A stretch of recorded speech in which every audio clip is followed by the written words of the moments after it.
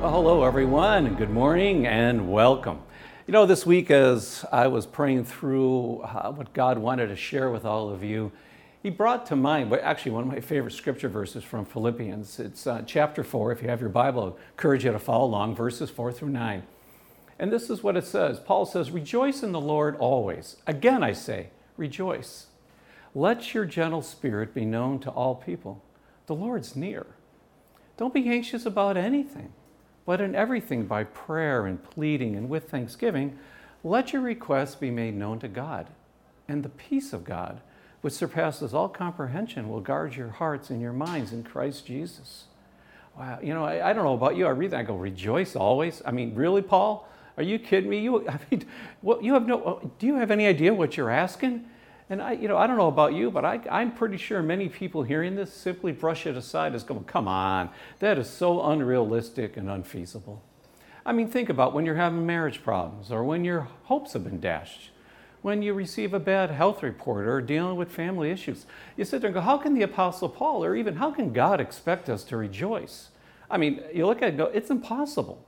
Well, the reality is, it is impossible for some people, but not us. You hear me? Not us. If, though, this is a real big if. Are our minds undergoing a process of renewal? See, what I mean by that is, if our thinking hasn't changed since we became a follower of Jesus, if we're still haunted by the same fears, the same kind of thoughts run through our minds all day that run through the minds of people who don't belong to Jesus, well, think about it. Rejoicing in any circumstance is going to be unrealistic. But if we're being renewed in the spirit of our minds, as Paul states here in Ephesians 4, verse 22, he says, that in reference to your former way of life, you're to rid yourself of that old self, that old things you used to be fearful of, all of that, which is being corrupted in accordance with the lusts of deceit, and that you are to be renewed in the spirit of your minds. You see, if we are being changed, transformed by the renewing of our minds, also as Paul states in Romans 12, he says, don't be conformed to this world, but be transformed by the renewing of your mind. If we do that, then rejoicing will not only be possible, it'll be happening all the time. Listen, how we think determines how we feel and how we act. So our minds are so critical to our success in our Christian life. Many of you know that my wife is a doctor of psychology. And in one of her books on psychology, it states this. It says, the human brain is a wonderful thought-producing machine. It turns out millions of thoughts every day. Most of the time, this makes our lives, well, obviously much easier. But unfortunately, we can't fully control what our brain thinks about. And let me give you an example. The book gives an example. It goes, imagine a picture of your favorite cartoon character, all right? Like Bugs Bunny, Snoopy, Superman, SpongeBob, SquarePants, or whoever. Then close your eyes and see that character in vivid detail in your mind's eye. Remember exactly what it looks like. Then think about the character for about 15 seconds. Then for the next 30, I don't want you to do that right now, but then for the next 30 seconds, try to do your best not to think about that character. Actually, try to block that character from your thoughts. You will be surprised by how often that character pops back into your thoughts. You see, it's impossible not to think about the character. In fact, the harder you try not to think about it, the more power you give to the image, and the more your brain keeps bringing it back into your thoughts. It's almost as if the harder you try to forget something, the harder your brain tries to remember it. This is why forcing yourself to forget about something that happened to you, well, if you think about it, it's impossible. It's also why you can't simply force yourself to get rid of emotions that you don't want. So instead of trying to force yourself to forget a memory or a thought, what you need to do is try to distract your thoughts with other memories or creative images. There are different parts of our brain here which perform different functions in the collection and storage of information. When the mind uses that information, it does what it's really, in a large part, it's called storying. That's right, S-T-O-R-Y-I-N-G. Storying, telling a story. Humans use stories to categorize and contextualize information. Information that would be practically useless without the God-given ability to make stories of what we're seeing and what's happening to us. The way that we process a marriage problem, a poor health report, the current political climate in this country, it's through stories. That means if we use the wrong stories, well, we're going to wind up going wrong. Here, maybe it'll help with an illustration. Here's an illustration then. A jet crash lands on an island in the South Pacific. The survivors scramble off the plane and they wade ashore. And then someone shouts, "There are blankets and clothing and food. It's all in the cargo hold." Well, as soon as the significance of that dawns on the people, everyone tries to be the first one to get to the provisions, afraid of maybe not getting their share. So people are stuffing bread and pretzels and meat and paper towels and toilet paper, right, in their shirts and trying to get ashore without their fellow castaways knowing that they have provisions. Because you know why? Everyone is afraid of starving. Well, disgusted by the ride on the beach, a husband and wife decide to explore the island. What they find just over the first hill surprises them. There are cows and chickens everywhere. Must have been brought there by a shipwrecked vessel maybe a decade ago or more. There are fruit trees, pineapples. The valley is full of them. There are even cases of dried food rations that must have been left behind when those first castaways were rescued.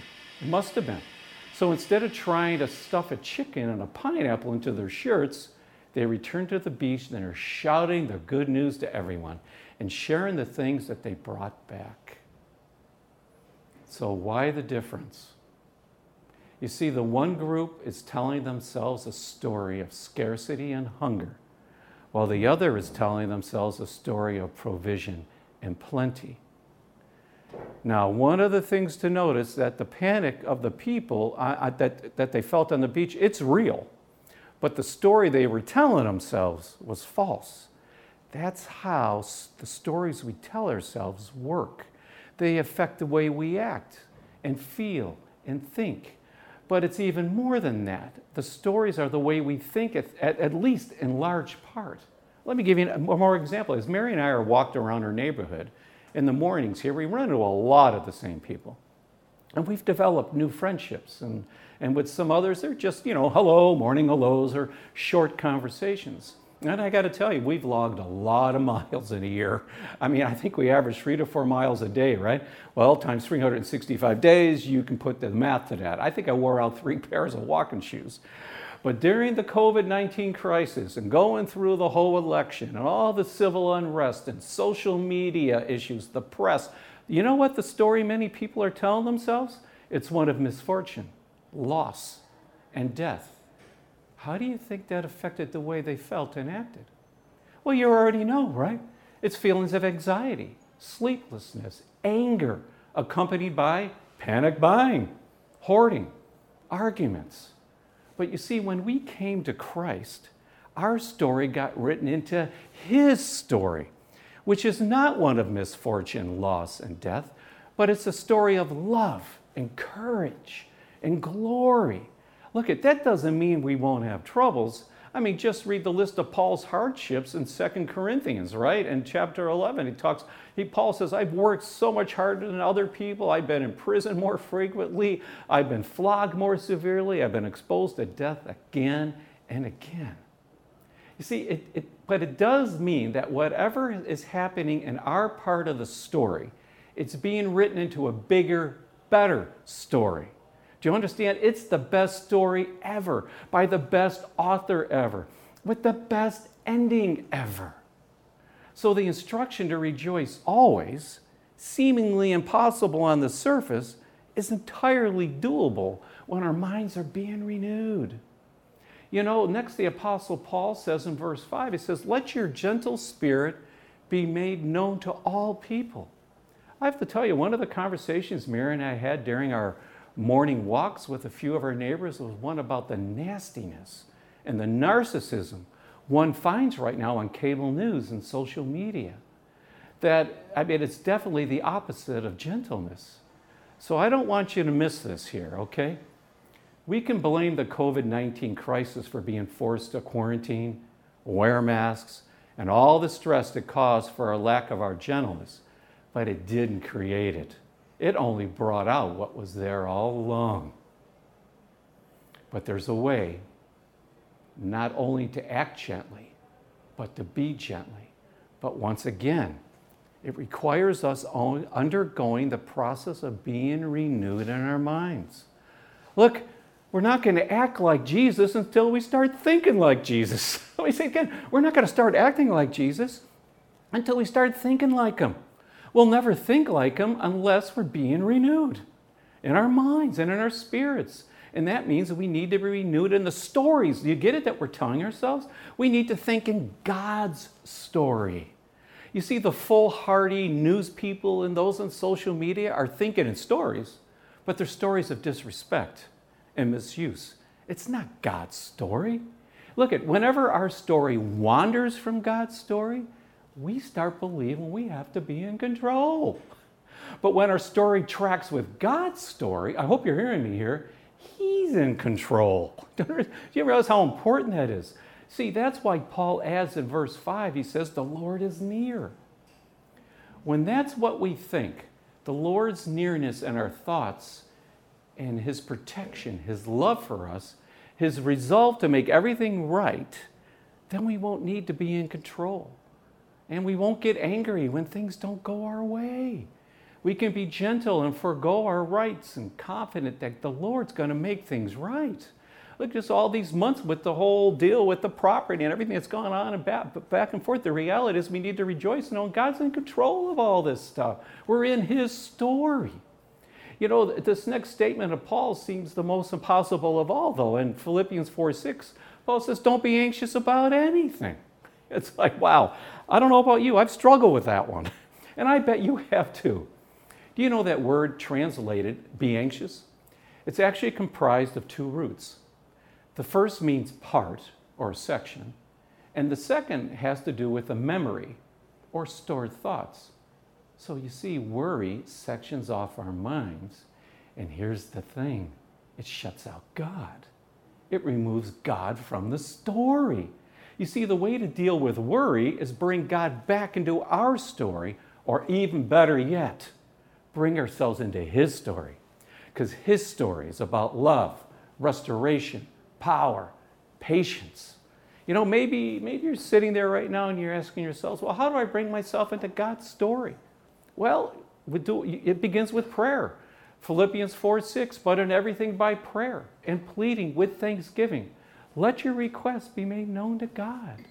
Do you understand? In prayer, we restore our lives with Jesus. Instead of demanding, did you ever do this? Instead of demanding that Jesus do something, okay, we make known our needs to him and expect him to do something because we know whose story we're in, okay? Instead of worrying about ourselves, we present ourselves to be part of God's story. But we'll never accomplish this while we're filling our minds with anger and fear and greed that describes our society at large. We must, as Paul tells us in Philippians 4:8, he tells us this is what you need to do. This is the answer, folks. Paul says, whatever is true, whatever is honorable, whatever is right, whatever is pure, whatever is lovely, whatever is commendable, if there's any excellence, if there's anything worthy of praise, think about these things. You understand what he says? Stop thinking about everything else. Paul said, thinking about these things. I'm going to tell you, you're more likely to find those things that Paul just told us in the Bible than you're ever going to find on social media. Which means that if you're spending more time on social media than the Bible, you're at a risk for resentment, pettiness, and worry. There are, of course, other things that are worthy of our thinking, but there are also things that feed our anger, nurture our fears, inspire our greed. He went through 8 virtues Paul mentions there. So let me look at each one briefly. First, he said, whatever is true. You see, truth is whatever conforms to the gospel and the revelation of God's will in his word. Paul's urging us that we are to think and meditate on the truth with regard to Paul, man, the church, the world, sin, redemption, relationships, etc. As Christians, we should avoid feeding ourselves with things that are deceptive or false. They must be committed to finding and meditating. Oh, this is so important. God's truth, so we can take it to heart and let it guide our lives. Then Paul says, whatever is honorable. By this word, he has in mind whatever is dignified, whatever invokes respect and reverence, instead of what is rude and frivolous and trivial, to do what fits us as image bearers of God, as citizens of heaven, children of God. Then he says, whatever's right. You see, that's to say whatever is in accord with godly standards of right and wrong. And Paul says, hey, whatever is pure. It's the purity of our thought and deed and words. He's calling us to fix our thoughts on those things that are untainted by evil and moral corruption.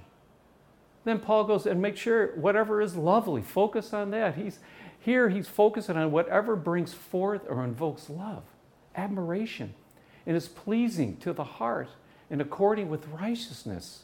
Listen, this is the only time this word occurs in the Bible, by the way. It's the only time that word occurs, lovely. And Strong's Concordance says it's something that is worth the effort to have and embrace. One commenter defined it as those things whose grace attracts. So lovely. And then he went on to say whatever is commendable. That is to say whatever is praiseworthy, appealing. Hey, look, whatever is worthy and avoids giving offense.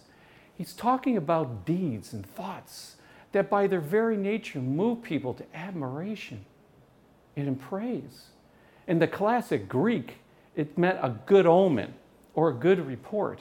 Biblically, it's things that we should praise because they're approved by God.